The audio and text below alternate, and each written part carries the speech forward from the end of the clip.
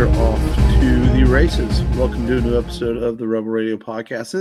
We're using StreamYard now to record instead of Zencaster, and it doesn't really give me any kind of countdown like Zencaster does. That's why the last couple episodes people notice I'm going, hey, I think we're on. We're off the right. Yeah, okay, we're recording. It's more of a click, and it's like a starting gun. It just goes off, boom. All right, the race is on. You better be ready because you're on the air, full blast, full speed ahead. Intensity. It's like throw you into the fire. You can't have any of those hot takes, or like hot mic moments. Kind of like this movie we're doing today. It's intense and literally throws you into I don't know if I'd say it throws you into the fire, but throws you into the sands of Afghanistan and the intensity of it. That might be a good word for it. Definitely. But yeah, man, it is Thanksgiving week in America. I am full of turkey and gravy and all that good stuff that we ate yesterday.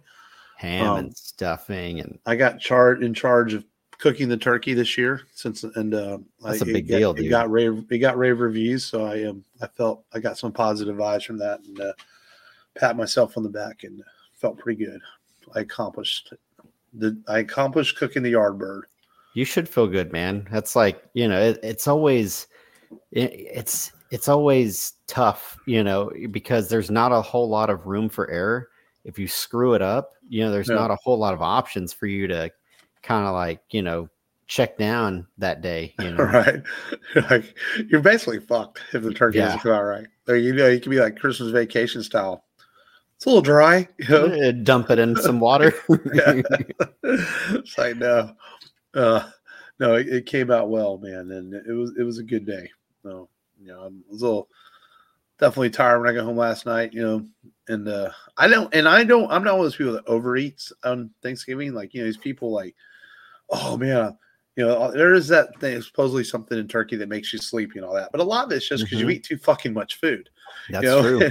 and your blood is rushing to your stomach trying to digest that just shit. enough where I felt good. If I had taken another bite or two, it would have probably overdid it, and because you just have to be smart about it. This year I had too much stuffing, and then I guess it's so we went to my in-laws, and at my house you don't eat anything until like we've said we've said prayers, 25 prayers. Thanks. We have like one long one, and then, you get to like the fifth prayer. You're like, fuck, I want to eat. Goddamn it. Okay. Stop thinking everyone No. Here, I'm just like standing around and people are grabbing food. And, Jackie she's like, oh, here you go to get you started. And it was like 2 tamales. And I was like, do we just eat? Like, there's no we're thankful for this. Thank you all for being here. Let's have a good time, and then, a flare gun or something, metaphorically speaking. Is it safe? Yeah. Like, cause I don't want to start eating. And then they're like, whoa. It's like, you can't start eating yet, So I was afraid to do that. I wasn't used to the custom cause we haven't been there in a while. So that's kind of what I dealt with, but, I only had 1 plate, but I had forgotten that I had 2 tamales, and then I went back and I grabbed like a little bit of yams, and then by the time I grabbed my plate, it was really filling because I technically had like a plate and a half. I don't do yams. I don't like yams. It's got to be. I like my aunt's yams. I don't like yams, and I don't like cranberry sauce. It's just disgusting. I like cranberry sauce when it's part of that like chutney. It's like cream cheese and cranberry sauce. That's not cranberry sauce. That's like raspberry chipotle. But yeah, basically. But I don't like raspberries, so yeah. That shit. And here's another thing: I don't like cooked pies, like apple pie. Nope, I don't do cooked fruit. Wow, peach pie, none of that shit. No, I don't like. Oh, not fruit. Peach. Yeah, I like pecan pie a little bit. I like pecan, but only a little bit because it's super sweet. So I can only just a little bit. Just a small slice is good. Yeah. But give me anything with chocolate in it, 100%. Chocolate pies, things like that. But What I don't about like pumpkin? You a pumpkin no, fan? I'm not. Pumpkin's disgusting. Okay. Yeah, me and my boss at work, we both agree that pumpkin is just one of those things should not be eaten. It's nasty. He doesn't like pumpkin either. He's like, no, it's nasty. No, leave that for Starbucks, huh? Yeah. I'm not a pumpkin spice person. When pumpkin spice season rolls around, it's like, nah, like. But strangely, I've had a couple. There is some pumpkin in Oktoberfest beers. There are a couple of Oktoberfest beers that are okay. Like Shiner Oktoberfest isn't too bad. Yeah. But I'm not a huge fan of them. But I'll drink a little bit. But not, I don't drink much beer anymore. Now, I did have about 3 or 4 whiskey and cokes yesterday, so I was feeling pretty good on Thanksgiving. Oh, there we go. Yeah, so I was felt pretty. I didn't have to drive. I rode with my mom to my brother's house, so I indulged a little bit yesterday. Felt pretty good. There you go, man. Yeah, that's good that you. And I spaced them out just enough so I wasn't like drunk or nothing. I was just feeling nice, Feeling nice. Yeah, and it was a good day, good turkey day for all. And now it's a full on to Christmas season and the hustle and bustle of the holidays, as they say. Yep, we got to do the old, you got to be like Arnold and fight with the Sinbads out there for that last Turbo Menthol. That's right. Time. It's time for that. Yeah, and thank God for online shopping. That's all I have to say. Yes, dude. I could not deal with people, man. I'm like, I used to not be like that. I used to be like, whatever, I'll go out. Now it's like, as I've gotten older, man, I'm like, I just look at these people. I'm like, no, I don't want to be anywhere near people I don't know. And it's like, Yeah, and we kind of got used to the we use Instacart a lot because if we go, sometimes it's easier for us to just look around and say, okay, this is what we want, instead of like walking around and then you see all the impulse buys and you end up spending more. Then plus you got a bunch of kids. You're like, okay, I don't have them trying to grab stuff, and then making the bill jump up another $30 or $40. Oh, dude, that's easy. I went in Walmart today, and not to give Walmart a plug, but I intended on buying like 3 things. Oh, I got to spend $60. I'm like, what the hell the fuck this happen? Because I had 2 of the kids with me. Exactly. So we do that, and it's like I actually went shopping the other day in a store, and I'm like, what? There's a line. I gotta wait. I'm not used to this. And then you have like, I'm pretty introverted, so then you have to interact when they're like, "Oh, how are you today?" And I'm like, "Oh, I'm good." Good. I really have to speak back to you. Yeah. I mean, maybe she's cute, but just pretend like you speak a random language, speaking like Mignonese or whatever. Whatever they talk, and they're like, "Oh, he's foreign." Yeah. Yeah. You're whatever. You're the Witcher. You're like Henry Cavill in The Witcher, where he just grunts. Yeah. Like, okay. Okay. Yeah. Yeah.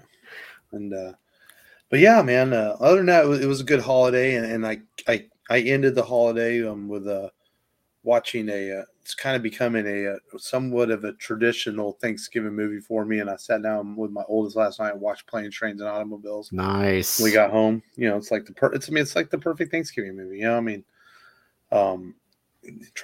Dell and Neil trying to get home for Thanksgiving, and with a wonderful message at the end, we find out that, of course, Dell doesn't have a home or anywhere to be, and Neil, after this adventure with this man who he learns to respect, I guess, and not hate like he did at the beginning, and it takes him in. And I always wonder, I watch that movie and I always think like what happened afterwards. And my thought is, I like to think that Neil helped Dell get off his feet, maybe get a home back under him, and they just became really great friends and like family the rest of their lives. That's how I feel that it ended.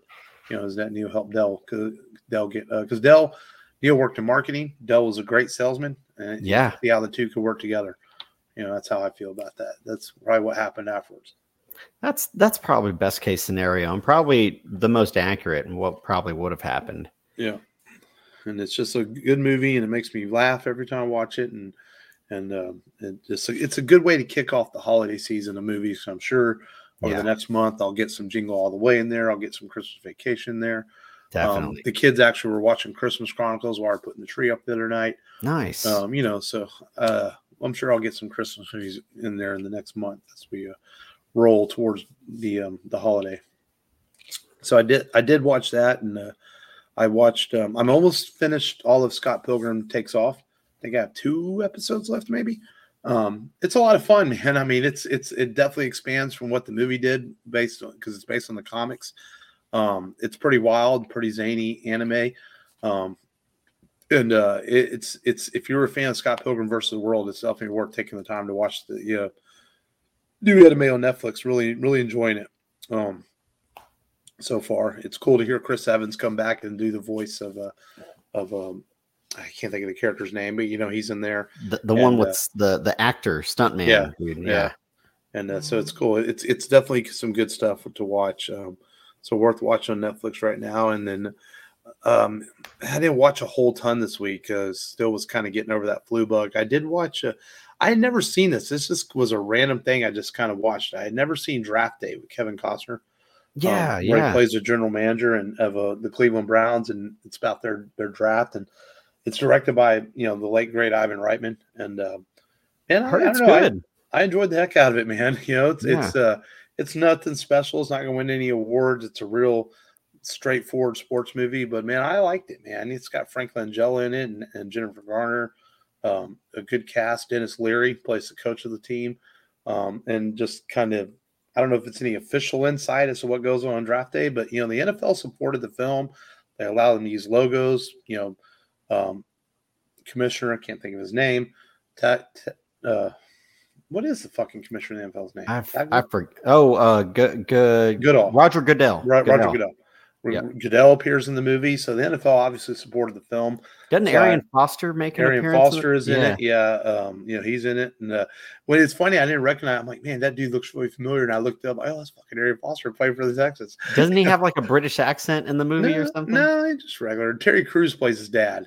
Oh, okay, yeah. And so it was a fun little watch. It was cool with the late great Chadwick Boseman's in it. So it was a fun little watch. It's on HBO Max, or Max, whatever the fuck it's called now. And I just sat back and was like, hey, I'm gonna watch this. And I don't know, just a random. Every now and then you'll do that. Just watch a random movie you never see. I'm like, I've never seen this. I'm gonna watch it. And I liked it. It was good. I mean, like I said, not one of those movies was going to win any rewards or anything, but it entertained me for a couple hours. I also watched. So I guess I did watch a couple things. I watched Justice League War World, the new DC animated film. Yeah. The last few DC animated films haven't been great. This one I kind of liked. It's the Justice League is thrown into like they're each going through these simulations or something that sort of happens, and it's like they can't.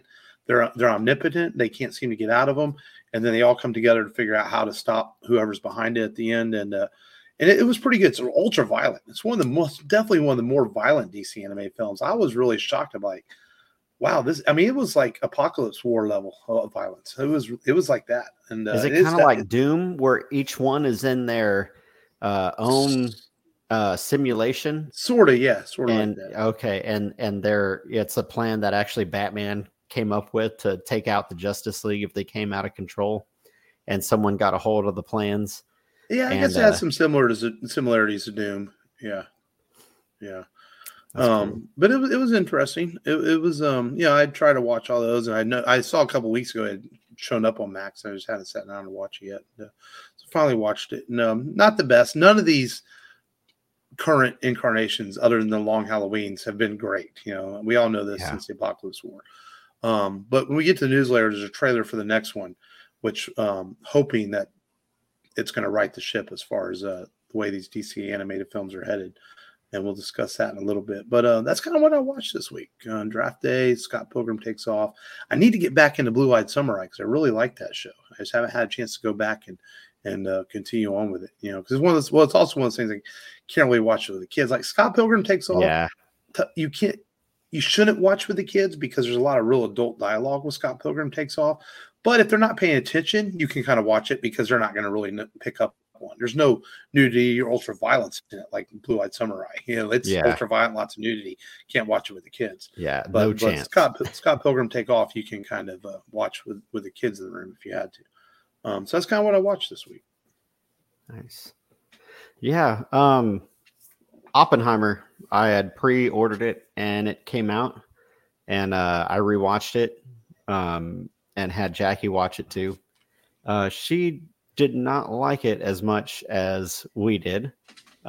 She felt like it took a while for it to get interesting. But like once they were assembling the bomb and blowing stuff up, and she, kind of caught what was going on with the trial, and everything, she was like, okay, she started getting a little bit more interested in it. She said it was well acted. You know what's funny is, I've heard that reaction from several women viewers. Yeah. And you know what I hate? I've started thinking about it. Is it because Oppenheimer is ultimately not a real good man, and he's kind of a womanizer? He doesn't appeal. He doesn't appeal to women viewers. This is true. Where men look at it from a different perspective. Men can understand that he's not a good man. He's not a good man, but men look at it from the historical perspective, and they look at it differently. Exactly. I wonder if it's a point of view. I wonder if it's a point of view of viewing between men and women. Because I've heard that same thing from women reviewers and things I've read, that they say it's kind of boring. They don't really like it. They can't get into it. Where men seem to get into it more. So I wonder if that has something to do you're with like, okay, the type of character that Oppenheimer on his is. Character. Yeah. We see it as, okay, this is his character. This is one of his flaws. Right. And it adds to, who he is, versus like, oh, I can't get on board with this guy. This guy, he's slinging it around, no. Mm-hmm. But yeah, another one of those films where it's like, definitely if you haven't seen it before, don't have the kids in the room, because those nude scenes, you just don't realize when they're going to pop up. Right. Like I remember telling myself, well, maybe I can take Jake, and as soon as they walk into a bedroom, I'll just say, all right, close your eyes, and I'll tell you when to open them. No, dude, it just happens. It's like 1 minute they're talking, and then whoop, Florence is like friggin', riding Cillian Murphy, just boom. Yeah, so it's like there's no chance of you catching it.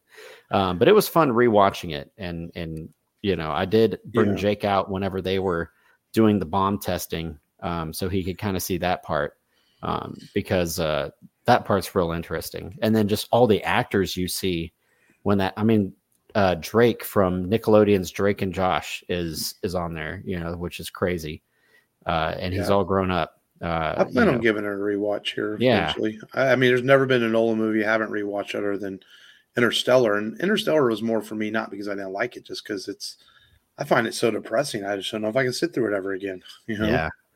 Yeah, that's like watching. I wish I would have waited to rent Sound of Freedom, because I don't think it's a movie in retrospect, I wouldn't want to own it, because it's one of those movies you just watch once. Right. Just like, what was that one? Like, can you imagine anyone ever watching The Boy with the Striped Pajamas a second time? No. It's like, no. Once, it's so horrifyingly sad. Once is enough. It's like, no, I can never do that ever again. Yeah. Grave of the Fireflies is another one of those. It's like, I look at Grave of the Fireflies a little different, because it's animated and it's still sad. I think it's a show me movie. Like, if someone's never seen it, you could sit down and watch it and see how someone reacts to it. Where The Boy in the Striped Pajamas, I don't think would be something I would want to show someone, because it's almost not fair to them, because it's so horrifying. Mm-hmm. Where Grave of the Fireflies is such a more important film, I think, to show people. I don't want that to sound insensitive, because Boy in the Striped Pajamas is an important film too. Yeah, but I think Grave of the Fireflies is such a powerful film because it shows what animation can do, and not be just for kids. Yeah, and it touches on the family aspect. If you've got kids, I think it hits you harder. Which Boy in the Striped Pajamas, same thing. There's there's a boy, and then there's men in there that used to be physicians, and now they're forced to be like laborers. and they're like, they're trying to help the people that are like beating the shit out of them, even though they're being put to labor camps. Yeah, it's horrifying. And that conversation came up. Well, this is like Schindler's List. You're probably never going to watch it more than once. No. That conversation came up yesterday at dinner somehow about, like, being okay to cry at movies, because like I guess my brother and my sister-in-law let their boys watch Titanic, and the boys did not handle it well when people started dying Oh wow. because it's so realistic, and that said their boys were crying and they were upset, and I told my nephew like it's okay to cry at movies, and that conversation came up about war movies and Saving Private Ryan and movies that make you cry, like American Sniper, man. I mean, I will say this: I sat in the theater the whole time. I was fine, and as soon as they showed his child at the end, dude, I'm bawling. When they showed Yeah, the real man. Chris Kyle's son at the end, saluting his dad at the funeral, yeah, I was done. I was like, okay, the It's waterworks tough, started. man. I'm man enough to admit it. Yeah, there's some things where it's like, if you don't feel anything, you need to get tested for like, Yeah. Being a sadist or something, Yeah, it blows my mind when people say they don't cry in certain movies. I'm like, I look at them like, what's wrong with you? It's like, it's like, Yeah. that's not normal. It's like, and especially ones that are based on true stories or realistic events like Saving Private Ryan. It's like Hmm. hard to not have feelings for these things these people went through that or the boy in the striped pajamas, things like that. Um, and we got a little off topic there, I guess. But Yeah. Oppenheimer's not a sad story.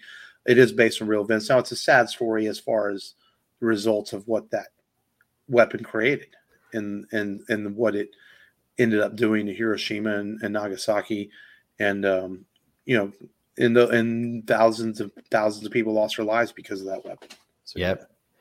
And it's like, there that conversation of, the innocent people being caught in the crossfire.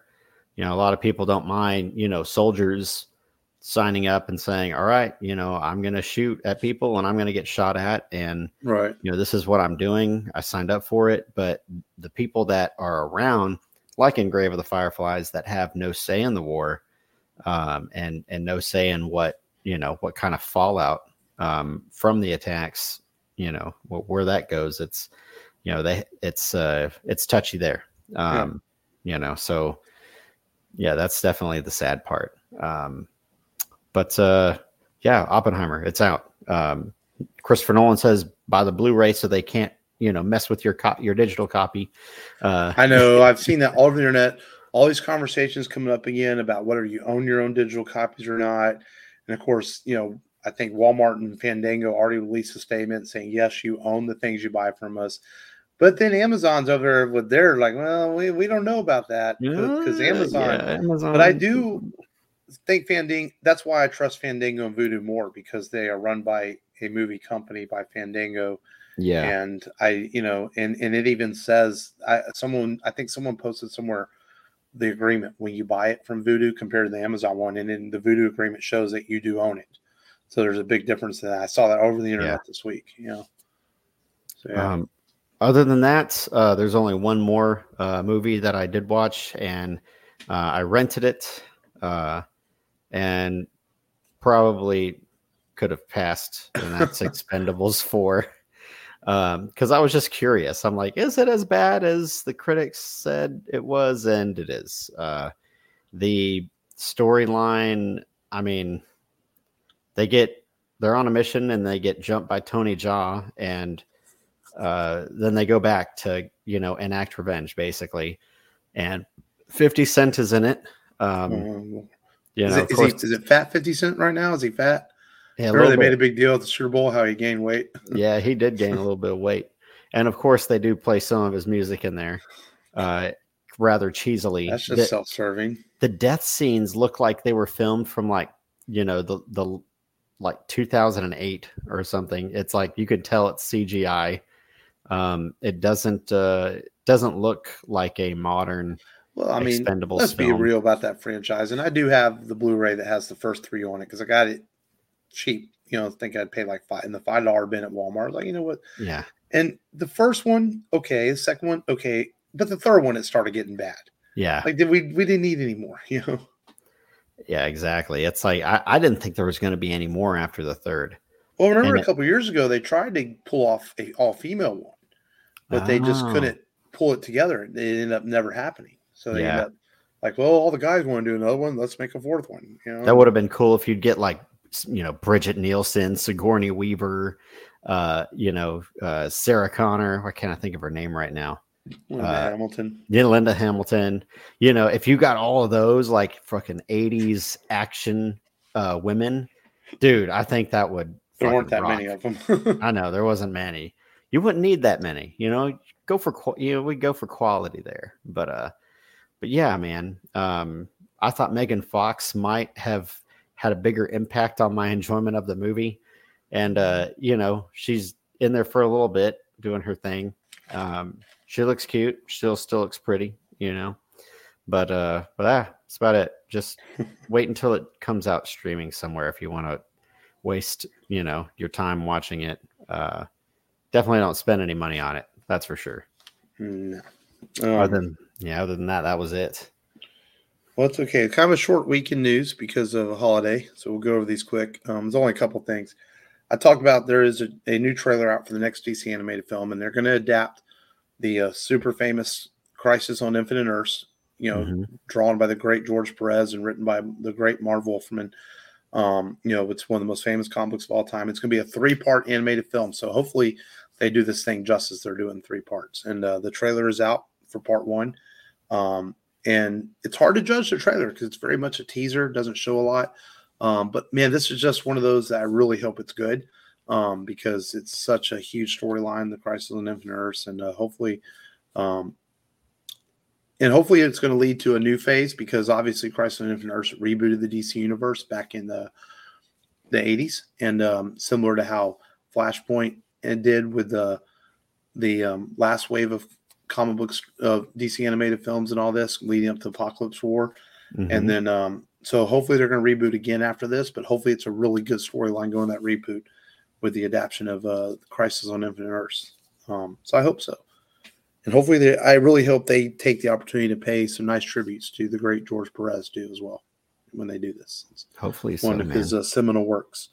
The other big news that came out this week is Dave Filoni is now the chief creative operator at Lucasfilm, and he is in charge of working with Kathleen Kennedy on the direction of all future Star Wars projects. And it's like Dave already came out and said, "Look, I'm not in charge of anyone. This is just a new title." He goes, "I'm basically doing what I was already doing. Me and Jon Favreau we're just going to guide this universe and where it's going moving forward." All the fanboys that hate Kathleen Kennedy for some reason have shouted out, to make Dave Filoni be in charge. And maybe one day he will, when Kennedy retires. And I've said this before on the show, and I've said it many times. Kathleen Kennedy has made that company billions of dollars. She's not going anywhere, whether you like her or not. And Filoni is definitely the right man in charge. And he made some interesting statements talking about Ray Stevenson and his work as Baylan Skoll. And he said that he knows the story is still there, and he knows that they but he said something like we're kind of in a holding pattern right now. And what this tells me is I maybe I'm reading too much into this, but during the strikes, I'm thinking Disney sat back, hey, let Ahsoka season 1 play out. There's been no formal announcement about Mandalorian season 4, even though we know it's probably coming, and we know that the movie is coming. But I'm expecting maybe in the next few months, maybe at Comic-Con next year or something, some sort of major Star Wars announcement as far as the future of the franchise, kind of like they do with the Marvel films. We know the Rey movie's coming. We know James Mangold's Star Wars movie's still coming. All this stuff's still in the books, but it feels like they're finally sitting back and maybe they're going to have a plan soon. Because it is, as far as we know, Skeleton Crew is the next show that's going to come.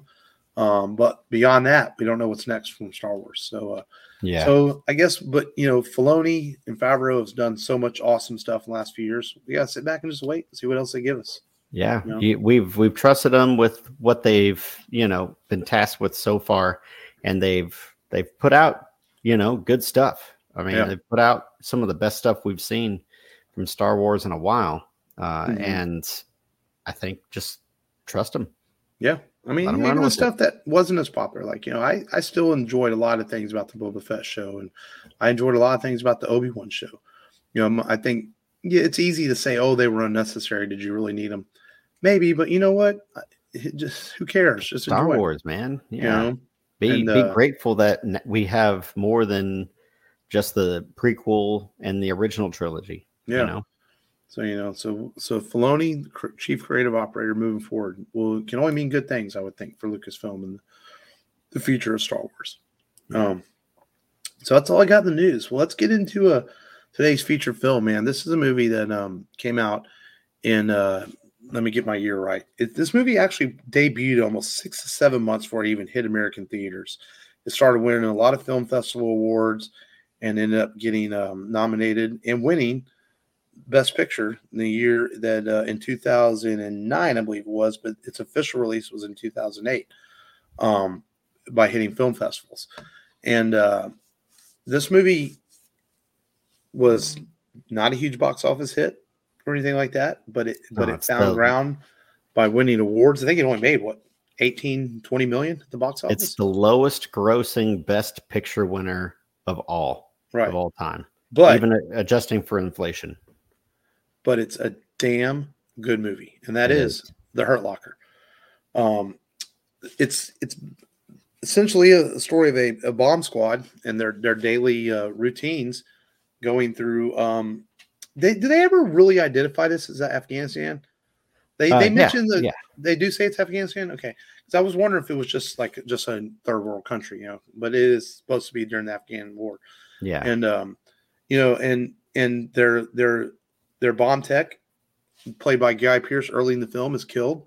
So they bring in the new guy, and he's a hotshot young sergeant played by Jeremy Renner, who tends to have a wild side death wish for what he does, going about his business. And Anthony Mackie plays his second in command, and they don't like each other because of the way they have different views of operating, and they go about their day-to-day routine defusing these bombs they find throughout the city and the countryside. And this movie plays for some truly intense moments, some truly great character work by Mackie and Jeremy Renner, and gets you some insight into the day in and day out of what these men and women, even though there's no women in this film, but we know they're out there, are going through a day in and day out in the war.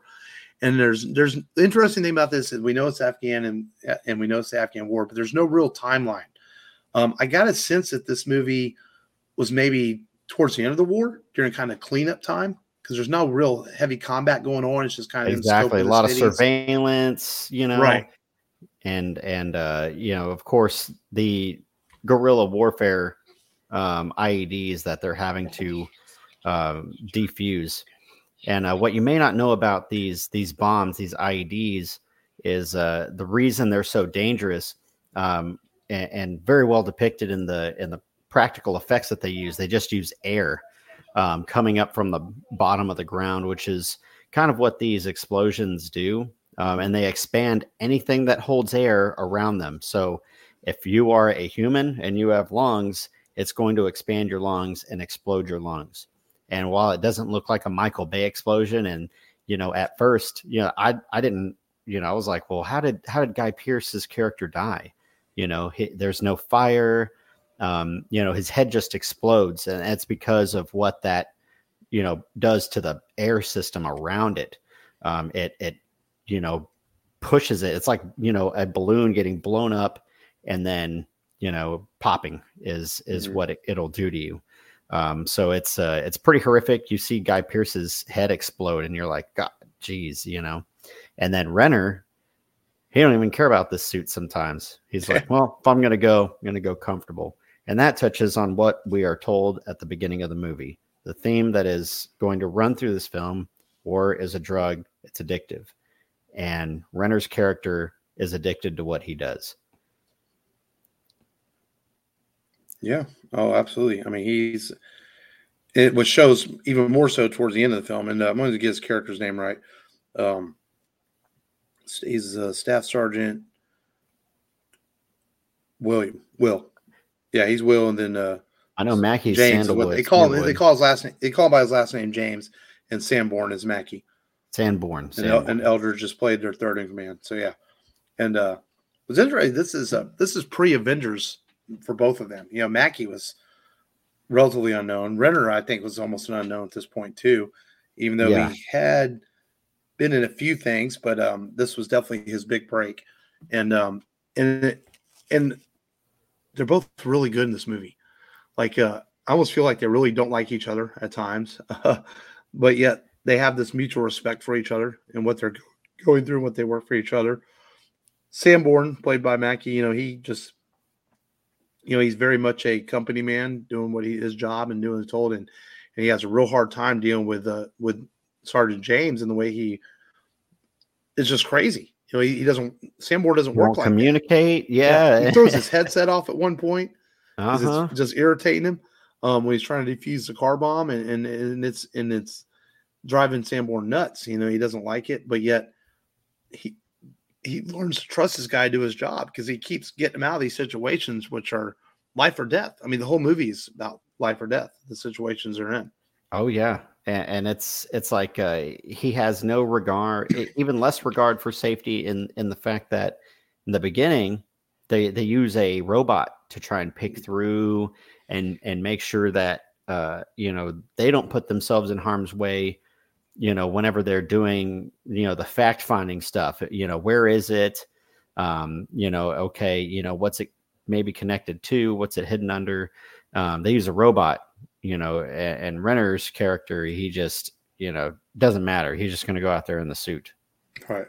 Even though that suit ain't bulletproof or explosion proof, as you can see at the beginning of the film. Hmm. Yeah. And the cool thing about this movie too, as their relationship develops, is the movie does a good job, I feel, dealing with,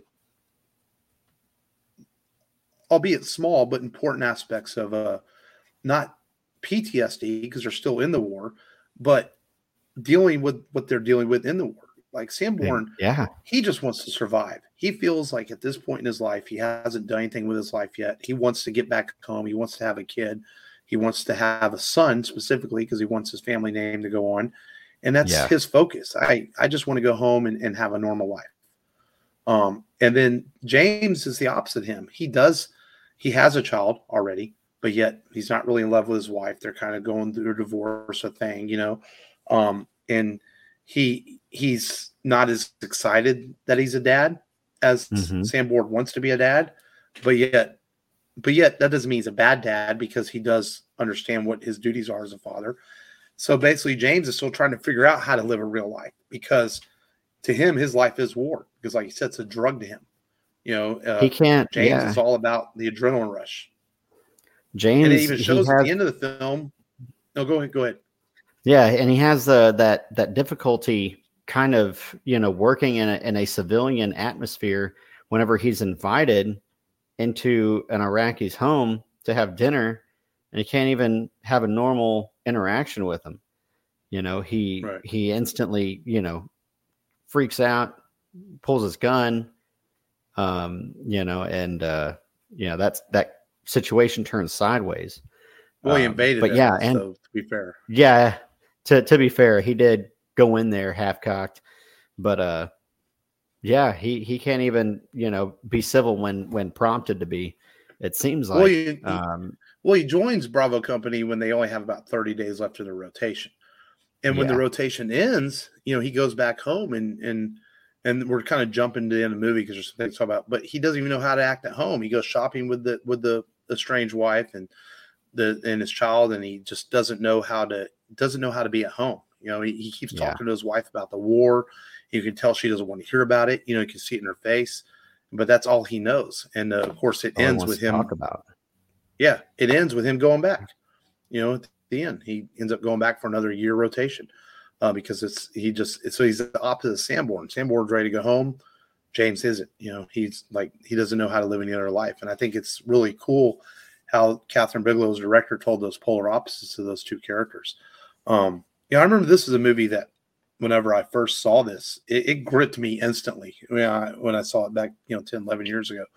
And then watching it now, it still holds up. It still grips me instantly. It's like this movie is one of the best of the modern war films, and it pulls you in, and it pulls you in a different way than say Lone Survivor might, because this movie, it's almost, how would I even describe that? There's a certain intensity to this and a certain the characters are played so well and quick. And there's only a few characters in this movie that I think it's easier to kind of follow them and what they're doing, and it grips you. And it's a really well told story too. No, and yeah, the intensity that they experience, like when they're out in the desert trying to help that British company, and they start getting, pinned by sniper fire, and they've got they keep their own people hopping on the 50 BMG to shoot back and snipe these people back that are hunkered down in this bunker. They keep getting taken out, and so they've got to rely on each other, Sanborn and several hours. Yeah. And they're just like fucking dying out there. They're sucking down juice boxes, trying to stay awake because they don't know if the guy's playing possum or not. And that's got to be tough. You're out there in the heat. You've got to stare down the scope and, hope you don't die. Because and the mindset of Anthony Mackie's character. So it even intensifies your connection to that character. What's going through his head. You can kind of identify with him because he's so close to what I think most people, would feel a soldier would feel. You would feel that, want to be home, that want to be able to make it home. And now he doesn't know if he's going to be out lying in a pool of blood, where in his words, no one gives a shit about him, right? And no one will care. Versus Renner is probably like, enjoying it somewhat, probably. Yeah. And what's crazy is, and then when things do almost catch up to him at the end, towards the end of the movie, when they have a suicide bomber out there in the streets, and he has to try to get the bomb off of him in time, but he can't. He can't do it, and he's running away. The bomb explodes, and it almost gets him, But yet, even after that, he still goes back out there, because he doesn't know any other way to live. And it just shows you they're different opposites of their characters. So little facts about this is, I was reading, you were mentioned last week, I read that Catherine Bigelow shot this with a lot of hand cams and unsteady cameras to give it almost a documentary approach to it, which was interesting. It's real purposely grainy because it's they want it to look gritty and like you're in war. This is the movie that went up against James Cameron's Avatar. And James Cameron, of course, used to be married to Catherine Bigelow, and he encouraged her to do this film. And he said, yeah, absolutely. And he did not know. He joked about a year later that he would lose 6 Academy Awards to her. And he's like, well, I'll never bet against her, Yep. Yeah, because she beat Avatar that year for Best Picture by this movie and Best Director. And I thought that was pretty cool. It seems like Cameron and her have a really good relationship, despite being married that was cool. Yeah. And so she ended up beating her ex-husband. I'm sure she felt good about that. This anytime is you can beat Cameron. Yeah. Yeah. Where all footage was used. This Catherine Bigelow says they shot straight 2 hours of film and no deleted scenes, nothing was used. Everything came in the way it was supposed to, which is pretty rare, for movies. They used the bomb suit was authentic. They borrowed from the U.S. military as authentic apparel. Which is cool, as a lot of the stuff a lot of the IEDs and things were all based on, like you were talking earlier, real designs. They had bomb experts show them what these look like. They wanted it to look and feel as real as possible. Yes. And then especially the one in the car that the guy tried to set on fire to set it off, and Renner's character couldn't find the control unit, the box that leads from the first wire. I forget what it's right. Called. No, I'm no electronics expert or bomb expert myself. So I'm just trying to remember what he called it. But the guy tried to set it off by lighting the vehicle on fire. And then that was actually, I think the vehicle actually caught fire in that scene, and Renner actually had to put out that fire with a fire extinguisher. So that was pretty cool. And then, he's just obsessed with trying to find that controller. And Mackie's like, should let the engineers take care of it. And he's like, nope, I'm doing it.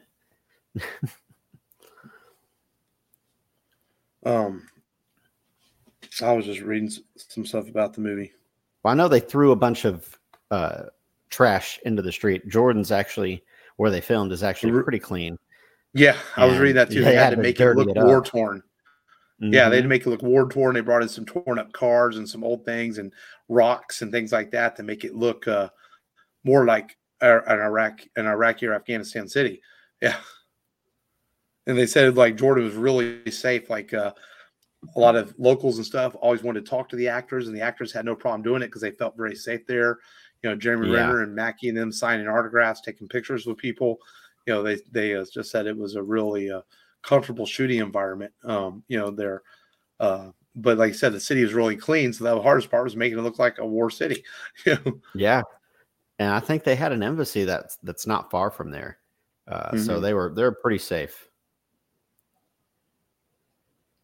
Bigelow, wasn't she a war reporter too? Didn't she do some Didn't she? I want to say that I read something or heard something that she was actually over there at one point. Yeah. Or maybe she just interviewed people that were over there. Maybe that's what I'm thinking of. According to IMDb, the film takes place in 2004. So that would make sense more towards the end of the Iraqi war because, 9/11 happened in 2001. And we all know we went in there and kicked ass and wiped things out. And by 2004, the war was definitely still going on, but it was probably more cleanup and surveillance and making sure that things were not getting out of hand again. So that's fair to say. But yeah, man, this movie is I like it a lot, man. I think it's a great war film. I think it's definitely something that everyone should see. I think it's a good character study of what these men deal with on a day-to-day basis, and the drug that is war and the addiction that it can cause, but also the will to survive and go home and have a normal life as well from the two main characters in the film. And to the point, we didn't even talk about Eldridge and his character. Like he absolutely hates James because he doesn't show it. He's trying to do his job the whole film.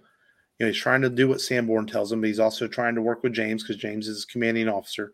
But then when he gets shot because of James's stupidity, basically his overzealousness, Eldridge lets loose and tells him, "Fuck you, man. Fuck you. I hate you." Oh yeah. When he gets him back home, he's like, finally, Sanborn, you're all right, but James, fuck you. Yeah, he basically holds it all in until he's to that point where he's so pissed off at James. He's like, "Screw you, man." And both of them hate the environment they're in. Yeah, and James, he loves it. Yeah. It's a really, really interesting story, and just a good film. I think there was some people that weren't sure if it deserved Best Picture. But I was looking at the nominations that year. It was a tough call. There were several good ones. But I think this film is an important movie, and I think it deserves. James Cameron even said that he considers this the Platoon of the Iraqi War as far as those movies and things like that. Yeah. And which is, I started thinking when I read that quote, I mean, how many Vietnam movies were there to really compare Platoon to? Well, there's there's Good Morning Vietnam. Yeah, there's Full Metal Jacket. I guess there's a few. Yeah. Forrest Gump. Yeah. But I mean, but there's not. But how many great Vietnam movies are there? Platoon's probably the best one. There's lots of great World War II movies, and there's already been a lot of great Iraqi War movies. But Hurt Locker, I definitely is right up there. Probably one of my favorite. I really enjoyed rewatching this. It's a good film. Definitely. And it made that list of 100 films to see before you die.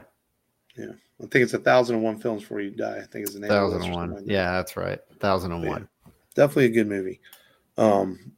It's on Max for the time being. It's supposed to be leaving Max soon. But if you've never seen The Hurt Locker, take the time to watch a really good, really well done war film. Well acted too, well directed. Oh yeah, by Catherine Bigelow, first woman director to win Best Picture or win Best Director and Best Picture, I believe. Yeah, and deservedly so. And then she would go on a couple years later to make Zero Dark 30, which is the story about the raid on Bin Laden's compound, and it's really good too. Not as good as this, but still a really good film. Yeah. Yeah. Same era. Yeah. Yep. Still in Afghanistan. So next week, we are going to do a fairly current film that came out a couple years ago. And strange that we mentioned James Cameron in this episode because he is a producer on the film we're doing next week and almost came really close to directing himself. But he was so busy with Avatar films and whatever the fuck James Cameron does that he handed the reins of this film to Robert Rodriguez. And that's okay, as I think Robert did a really good job with this film. I think this film is criminally underrated. It did okay at the box office, but it kind of got lost in that summer that year. But yet, this might be one of Robert Rodriguez's best films. And that is based on the very popular manga series. That is Alita Battle Angel. You told me the story of the war, when the ground shook and the sky burned. Of the ones that survived, who awoke to a different world, where the powerful prey on the weak. But that's not the way it has to be. When I found you, your very human brain was miraculously intact. It's the loneliest feeling not to know who you are. In time, you'll remember. I remember black skies, the lightning all around me. Alita's new here. It's a harsh world down here. You gotta be willing to do what it takes. Alita, run!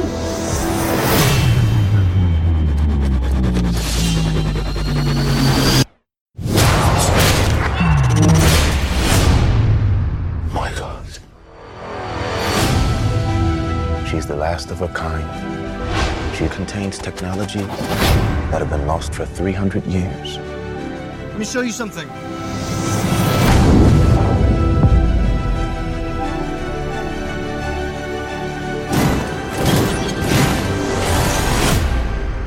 This body, I feel a connection to it. I can't explain. You know more about me than you're saying. Alita, some things are better left forgotten. And I'll find out for myself. She's threatening the natural order of things. I need you to destroy her.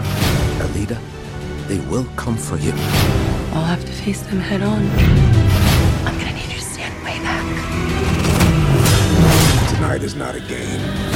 It is a hunt. Across this new divide.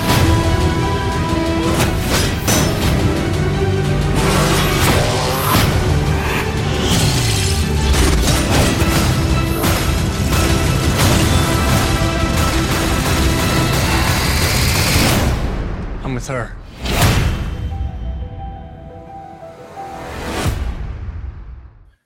And this movie is currently on Hulu if you want to watch along with us. And this is a movie that when I did not see this in theaters, I didn't see it till it came out. And I can't remember if I rented it or I might have even bought this without seeing it. Like I'm just going to buy it because it looks badass.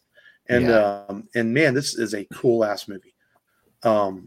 This is like manga and anime come to life on the big screen. I know there's been a few live action animes and mangas over the years, but this one might be amongst the very best because it's really solidly well done. It's just it's cool as shit. I mean, the cool factor in this movie is through the roof. That's for sure. Some good performances by Christoph Waltz and the other actors of this movie. But just, I mean, it's just a cool film. And I've only seen this like once or twice. So I'm looking forward to rewatching it and, getting ready to watch it and giving another look see next week on the podcast as we talk Alita Battle Angel. But until then, the rebelradiopodcast.com for all your Rebel Radio needs as always, and all the links to all the apps and all that great stuff where you can listen to the show. And we thank you as always for listening. We hope you had an amazing Thanksgiving like we did. And until next week, continue to be safe. And remember, as always, this has been Mark. This has been Matt. Just go there and do it. And do it.